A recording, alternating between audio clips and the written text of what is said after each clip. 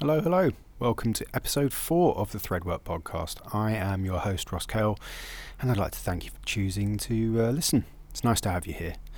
I'm recording the intro to this episode in my garden. It's a lovely warm evening and the sun is just about to set, so if there's a sweepstake running each fortnight as to where it's going to be recorded, my lounge or my garden, then congratulations to you if you guessed the latter. Good job. If you're a regular listener, then welcome back. You're the best.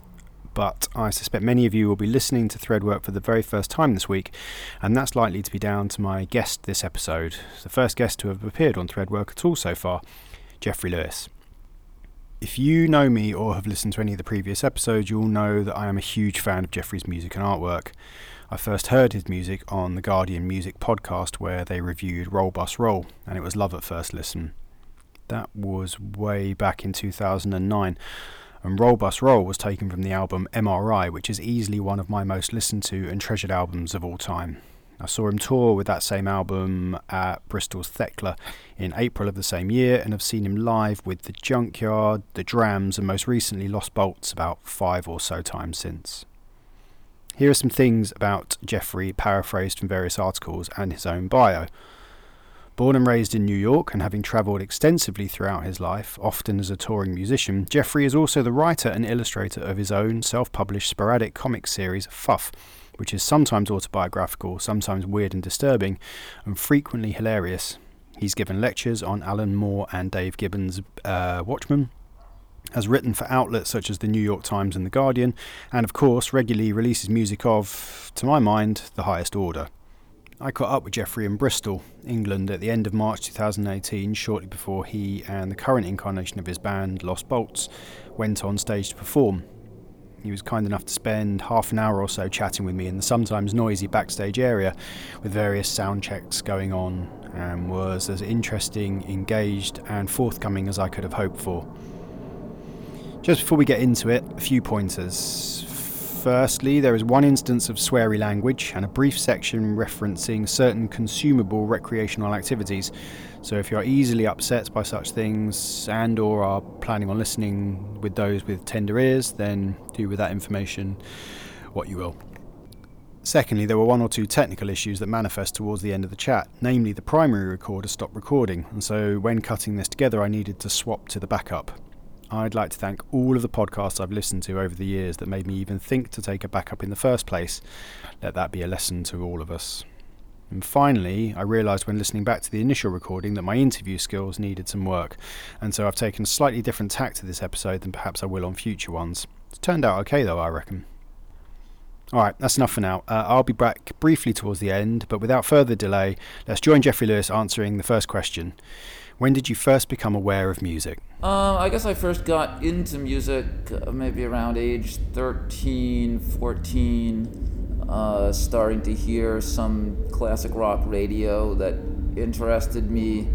I'd always just listen to whatever was on the radio, 80s pop stuff, but I felt, I don't know, my personal connection to it, my sense of wanting to buy certain albums or identify myself in a certain way based on the music that I listened to was kind of something that started with early teenage years and started with rock and roll, the Rolling Stones, the Beatles, Dylan, Hendrix, the Grateful Dead, things like that. Was there a station that was particularly important to that, or was it just jumping around the dial? Yeah, it was, what was the name of the station? It was K-Rock.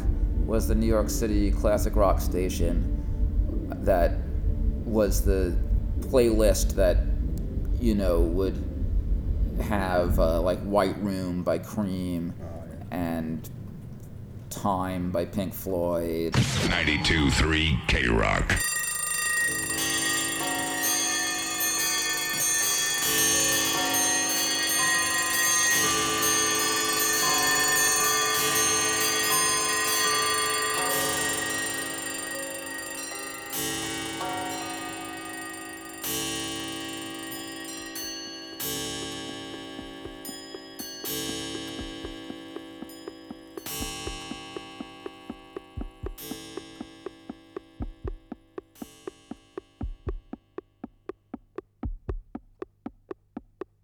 certain tracks that just really gripped me. Even something like ones that didn't really end up making it into my personal record collection, but really made a deep impression on me at that age, where I would like tape these songs off the radio. But Hotel California, even though I had never identified myself as an Eagles fan, and I try to shove that aside as an embarrassing thing, like, oh, I was never into that, but it just blew me away when I was first sort of discovering rock and roll. And it's an awesome track, but somehow the political or aesthetic ambiance of certain bands made them cooler to associate with than others. The same way as a teenager, say The Doors was one of the great, most awesome bands, but somehow when going from high school to college, a band like The Doors just isn't cool anymore. So I was able to continue to identify myself as a fan of the Grateful Dead and Bob Dylan and the Rolling Stones, and then the Velvet Underground, although that came to me a little later than high school years. Certain bands, or Creedence Clearwater Revival, you could still say you were into them and seem cool, but somehow the Eagles and the Doors. And I was also thinking of Golden Earring. I remember stuff, on the radio that I would hear when I was like 14, when I didn't know who these bands were, or I didn't know anything about the chronology of which albums came earlier than later. If you keep the door closed, the heat will keep you up. If you leave this, I can feel the heat going down the corridor. Right. Cool. Okay. Cool. That's the best, all right? No Sure. problem at all. Whatever works best. If you want to close it, that's good. That's what I say, I'll close it now, but one thing, if you keep it closed, Yeah. it'd be nice and warm in here. Awesome. Much appreciated. Nice one. It was at this time that the kind and friendly owner of the venue struck up a lovely conversation with us, asking Jeffrey where he was from and how he was getting on, until an opportunity was found to politely mention that we were in the middle of an interview. This curtailed the chat, but didn't stop him from busying himself in the dressing room, which can be heard in the background. We eventually resumed, and I asked Jeffrey if he was ever concerned with what was deemed cool or not. Well, for me, honestly, a lot of it was the friend group that I ended up in college, and certain things that they sneered at, freshman year of college, when, they were cool with stuff like early Pink Floyd. Syd Barrett was cool, but The Wall was like cheesy. So at that point I was like, well, okay, I'm into early Pink Floyd, but all the later records. But the thing is, I had all the stuff by that point. I had every Doors record, I had every Pink Floyd record, because these things were all available so cheap on vinyl in that era, because I'm talking, early 90s, mid 90s. I was in high school in 90, 91, 92, 93, so that was like the perfect time to be getting into music, and the perfect time to be getting into 60s music, because that was when everybody was dumping their vinyl and buying CDs.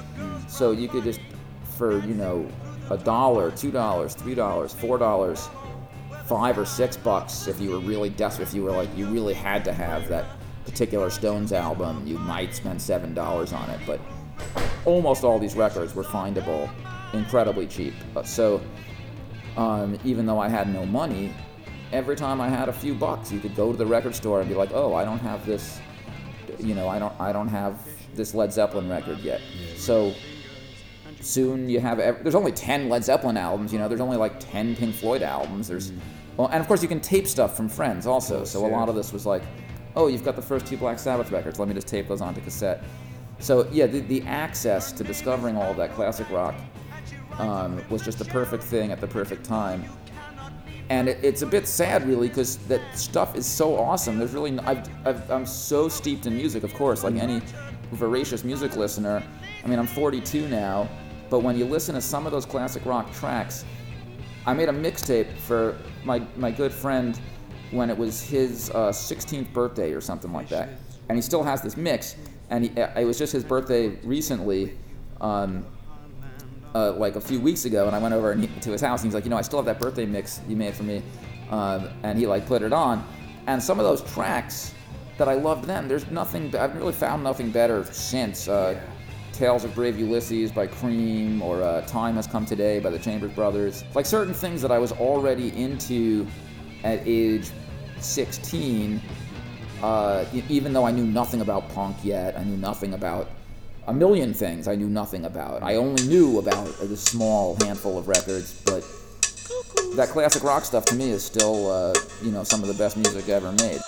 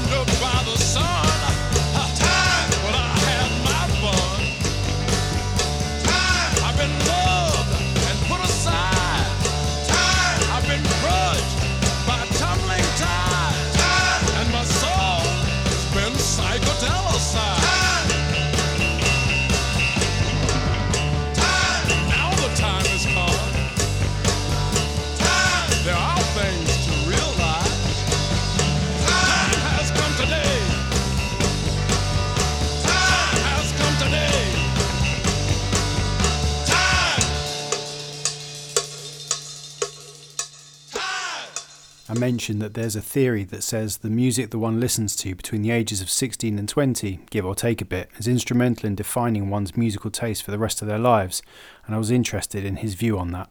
Well, there are certain bands that I would consider among the greatest bands ever, that stuff that has really blown my mind, that I didn't discover or get into until later in life. I mean, I didn't start discovering or exploring indie rock or punk stuff really till after I was already out of college, and say The Fall, who I would consider my top 3 favorite bands of all time, probably. Sorry to be so short with you, but I'm tapped up. I'm tapped up. I didn't, start getting into The Fall until I was, probably 21, say, 22, or maybe even a little older. I'm trying to remember what year and what circumstances. I would have been maybe 25. So there are bands that are, very important. Or Crass, another band that I didn't start hearing and really paying attention to until I was in my mid-20s. So there are certain things that I think you're always looking to repeat that same high of the earlier stuff. And there really is, like I was saying, that, Give Me Shelter by the Rolling Stones, like there really is nothing better than that. Planet Caravan by Black Sabbath or something like that. There's these tracks are just so great. You might find other stuff that's as great, but unless you completely change your aesthetic and get into opera or something like that, or get into jazz and rock becomes boring to you, there's nothing that really tops some of those early discoveries.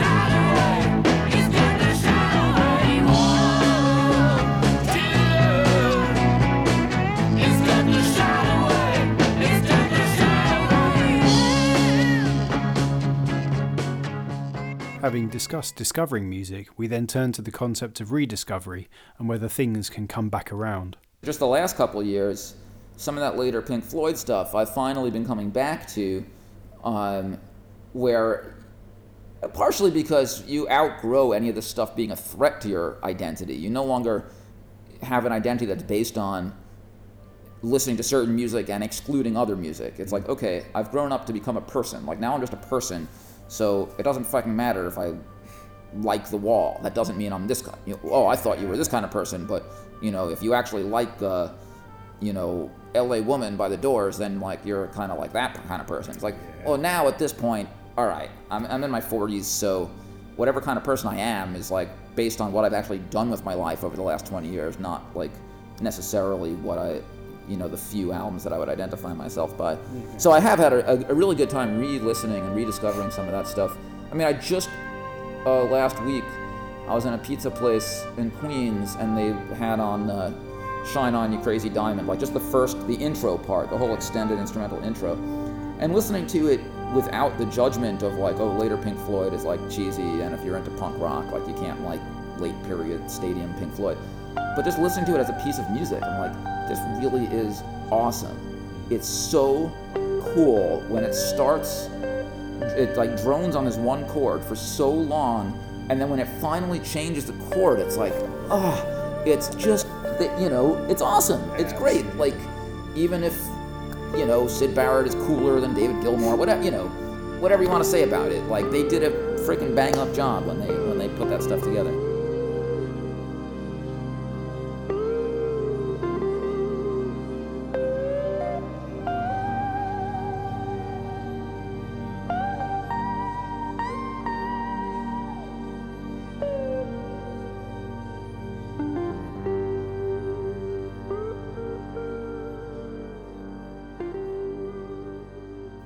We got onto the subject of scenes, and I asked if he'd ever personally identified with a scene or movement. I never had an identity as a punk or as a goth or as a metalhead or any of...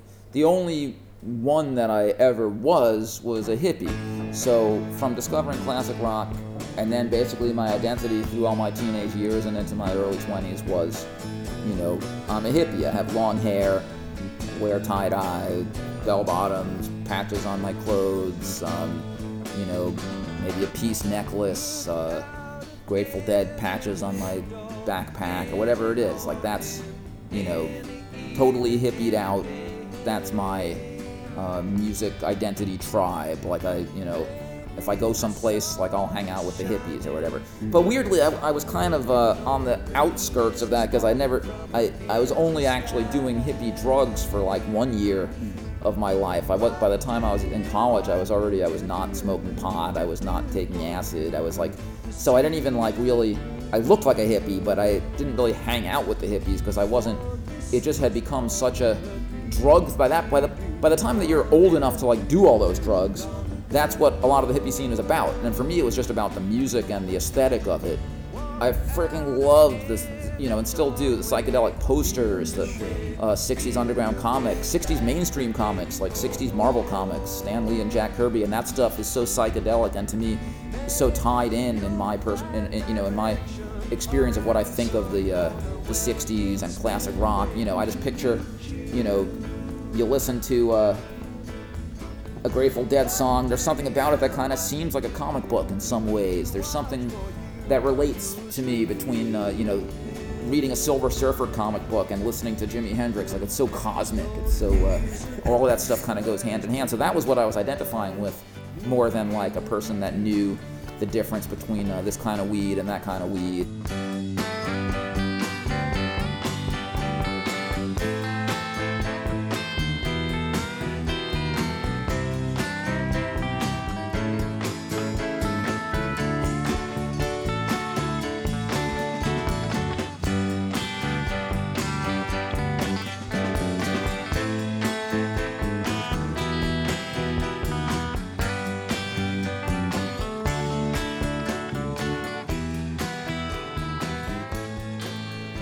I was interested in what inspired him to start writing and playing music. This is what he had to say. When I started making friends in people that were into rock and roll, a lot of them played music. There are people that played guitar, and then somebody played bass, somebody played drums.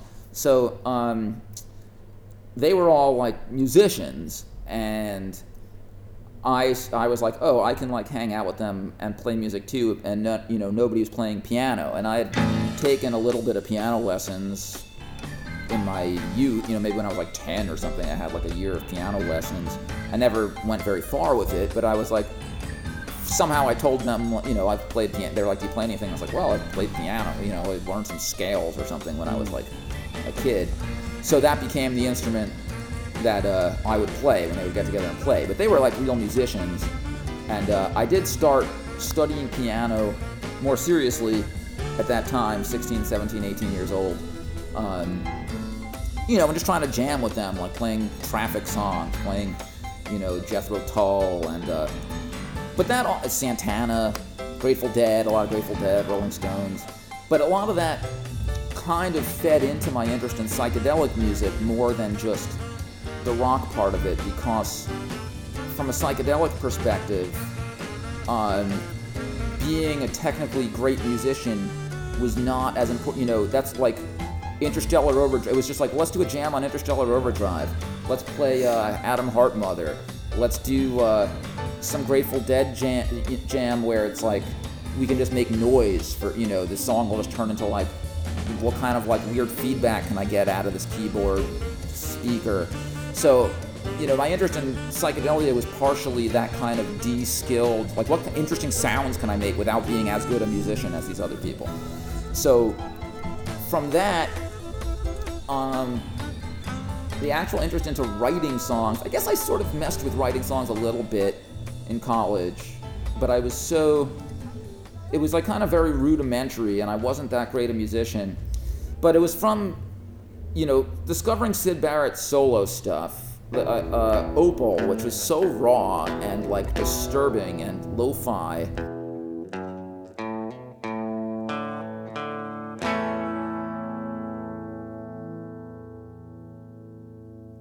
On a distant shore, miles from land, stands the ebony totem in ebony sand, a dream in a mist of grey.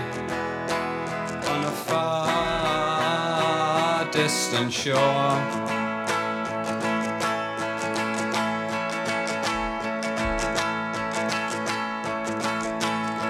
the pebble that stood alone, driftwood lies half buried, warm shallow water sweeps shells, so the cockles shine. And also, in my interest in weird 60s music, discovering the first Fugs album, which was also extremely raw and lo-fi and disturbing. And then reading an article about this guy, Daniel Johnston, who the article, I had never heard of him, I knew nothing about him, and this must have been around 94 or something, and the article said that he was like an American Syd Barrett because he was mentally unstable and he had these like weird, raw home recordings, and I was like, well, if he's like Syd Barrett, I have to check this guy out. And it was maybe about a year until I finally heard any Daniel Johnston stuff, and it just, it wasn't love at first listen, it was like, I thought I liked it at first. And then my brother Jack also heard it, and like he got really into it. And he was like, we both sort of got into it, and he sort of got me even more into it because he really loved it. And I was like, yeah, you're right, this is really great.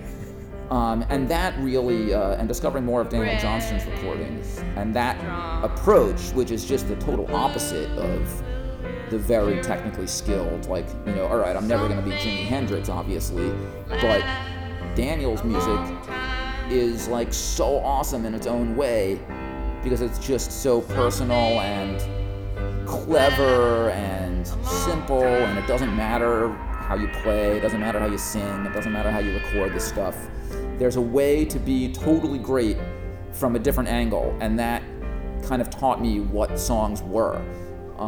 So you didn't have to write lyrics like Bob Dylan, and you didn't have to play guitar like Keith Richards or whatever. You could just showed you what was possible. Yeah, you could strip away all of that and still have something powerful and great. So that really that lesson about what songs are started me, writing the songs that basically form the bedrock of what I'm doing here now, 20 years later, playing these songs. Some of those same songs that were the first songs that I wrote in 1997 are still some songs that I play today, and it's all just kind of evolved, but it's still pretty close to that essential bedrock of I still don't really know how to play a guitar solo, and That's true. that's yeah, I mean, I've certainly gotten way, way better over the years, but my skill set is more just in the making a song rather than in any technical part of that.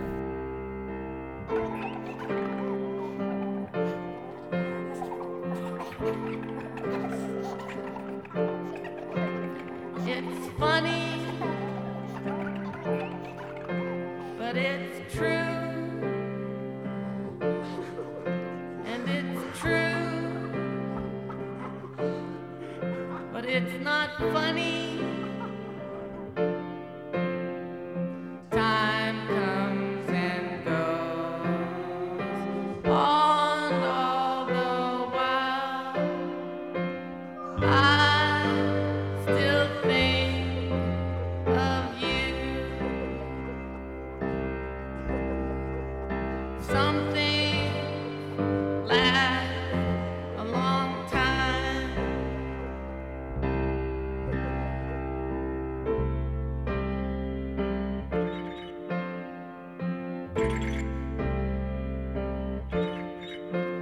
Your picture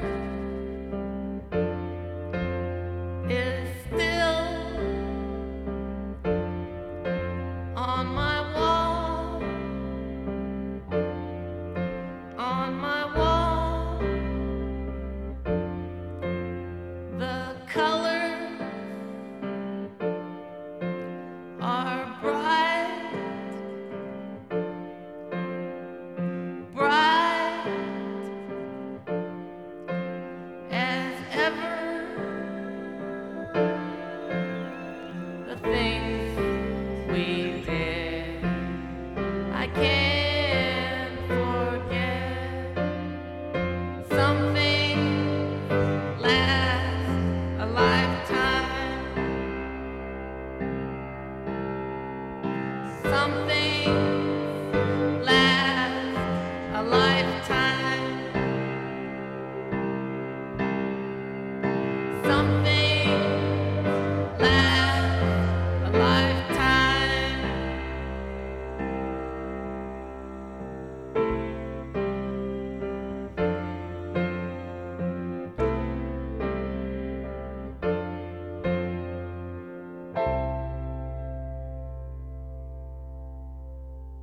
As a musician that tours frequently and extensively, I was interested in what, if anything, he and his band listened to on the road. Well, I've gone through a number of different musicians that have traveled with me over the years. So each group of people or combination of people that I'm with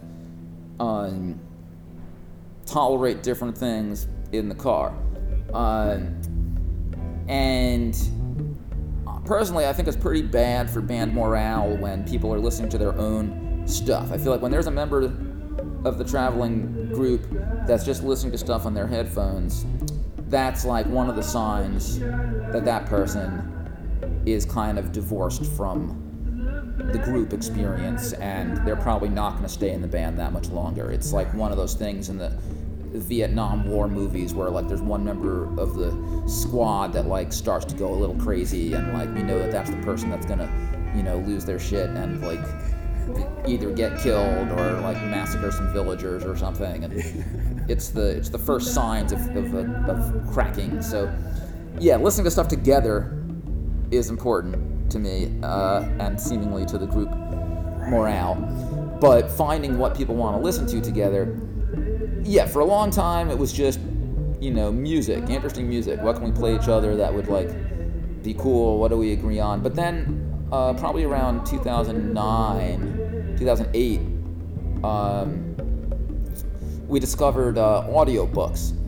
And that was like this revelation, like we can learn stuff while we're gonna be in the, if we're, especially on a US tour where you're on the road, long drives, 5, 6, 7, 8 hours a day sometimes. Well, if we're gonna spend our lives doing this, like there's so much stuff that's interesting to learn about. So we just started voraciously getting all these audiobooks and listening to them. At that point, it was literally like getting a whole thing of CDs. It was like, here's,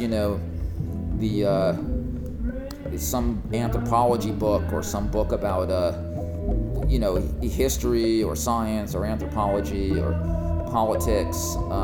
It's a 14 CD set or something. So just, starting listening to these audiobooks, and then eventually when you could download audiobooks, then it became easier. Then you just travel with them on your iPod or something. So, love the audiobooks. A history of the Middle East, the history of the development of religion, or stuff about music, the Kim Gordon autobiography, or anything of that nature. The history of music in New York City, or stuff like that. Just loved it. But then, as the current band has took shape in the last couple of years, going on 3 years now with this lineup, they're just not into the, they don't have, partially I think because they have not spent as much time on the road in their lives as I have. So they're not at the point where they're like, well, damn, we need to do something useful with this time. So maybe another few years, they're going to start wanting to listen to audiobooks just so that they feel like they're doing something with their time on the road, where you're not just like spending 7 hours looking out the window. But I guess we talk. We might listen to a certain, or if we talk and then conversation turns towards a certain song, somebody might bring it up to play it.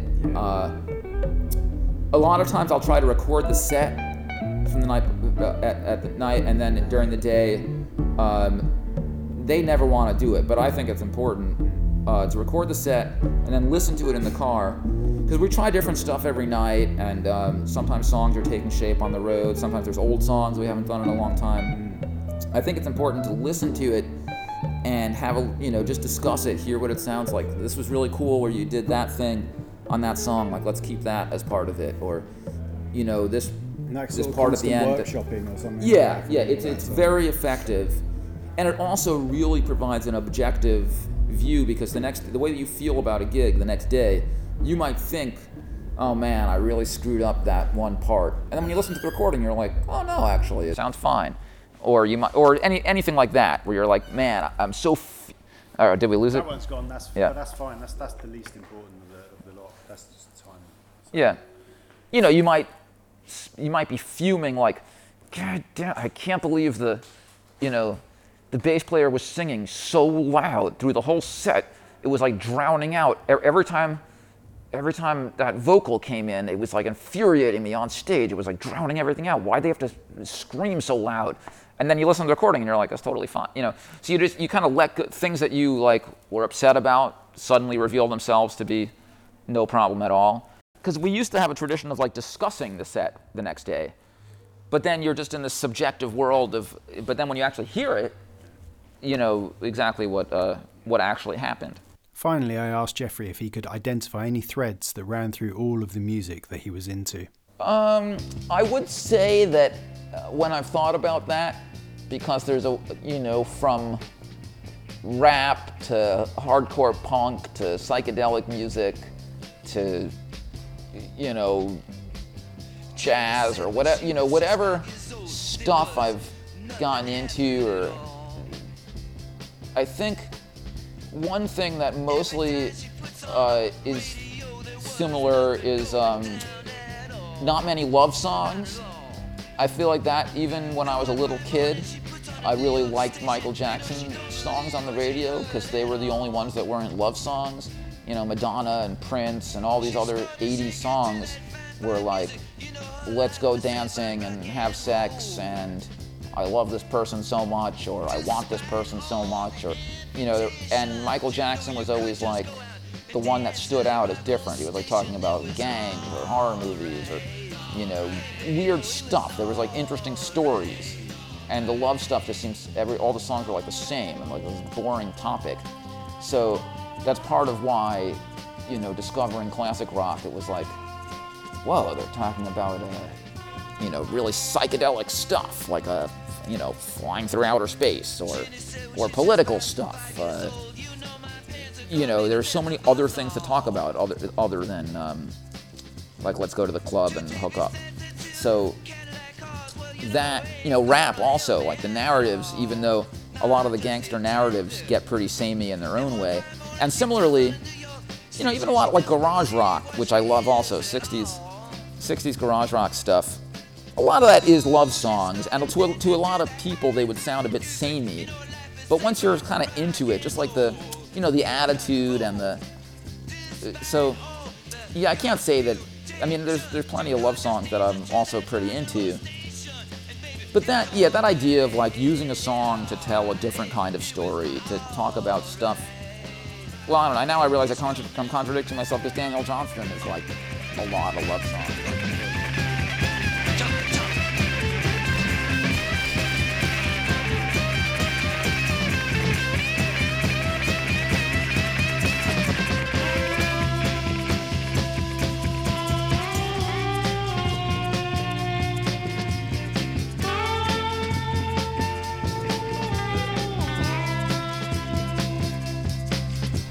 Oh, Jeffrey Lewis there. Huge thanks again to him for chatting to me. I hope you all enjoyed that as much as I did. One of the main points of the podcast is to try and work out what it is that links together all the music that a person likes. And so if that's a question that has sparked some consideration in your own mind and you feel like sharing your thoughts, then please do. Threadwork@threadwork.net is the email address. Go to Twitter @threadworkpod or @RossCale, or even add a comment on the website. Equally, if you work on the basis that you like Jeffrey Lewis and I like Jeffrey Lewis, then perhaps you might be interested in what other music I like. And so feel free to check out the other episodes in the series so far. Your favourite new discovery might just be lurking in there somewhere, or not. Okay then, please rate and review on iTunes, Acast if you feel like it, but more than that, please share Threadwork to anyone you feel may enjoy it, or in this particular instance, who is a fan of Jeffrey Lewis and maybe hasn't heard of where to find this. Big thanks as always to producer Bod for invaluable production assistance, and we're going to leave you with 2 cover versions by Jeffrey, one of Crass and the other of Daniel Johnston. Full track listing in the episode notes. I've been Ross Cale, this has been episode 4 of Threadwork, and I'll see you next time. Cheers.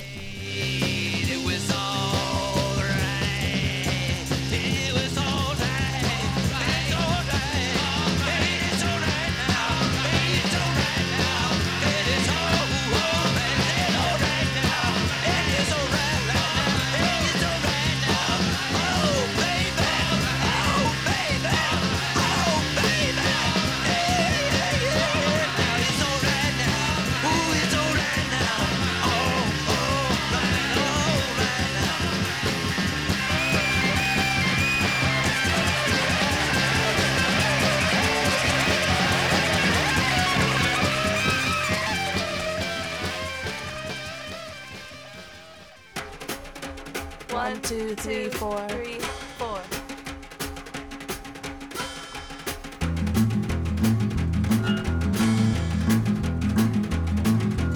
Politics, election, here's something I want to say about the state of the nation, the way it treats us today. At school they give you shit, drop you in the pit. You try to get out, but you can't, 'cause they fuck you about. Then you're a prime example of how they must not be.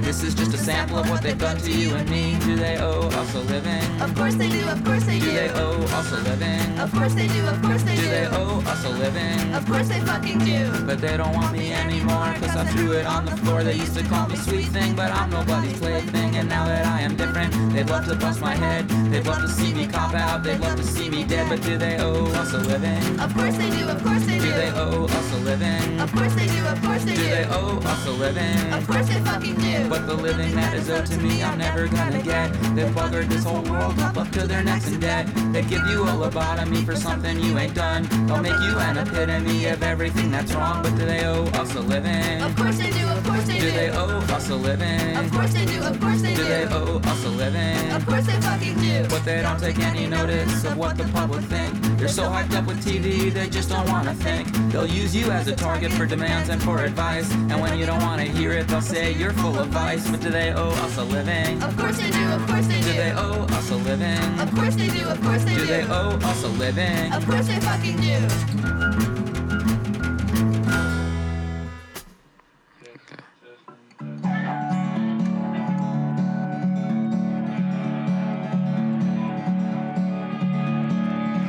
These are the adventures of God as a young boy. When he was young, he would venture out into the jungle to see what he could see.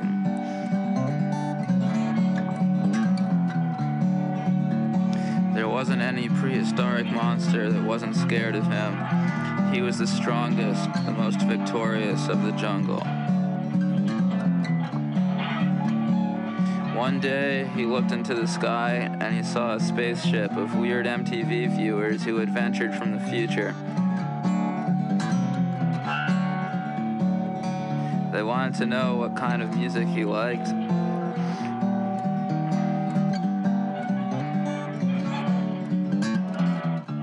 And out popped giant guitars and giant amplifiers, and he started playing the rock and roll music, shaking the very corners of the earth. And the world broke open, and the volcanoes erupted, and he yelled at the sun, and the sun got hot. And the dinosaurs could not get away. Everything was in disarray.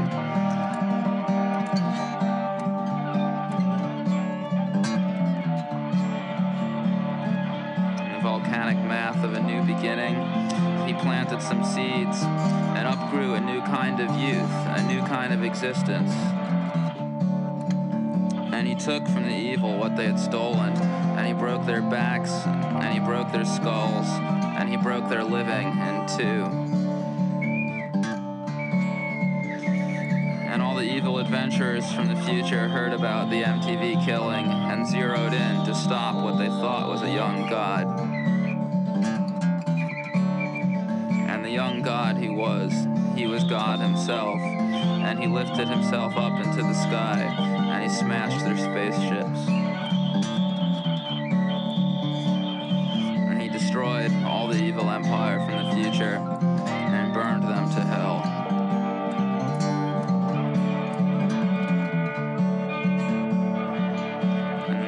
Of the evening, God would dream fantastic dreams of a place where there was no pain and sorrow, a place more further away than tomorrow, a place where we could all rest, a place where we could all go, those of us who make it there.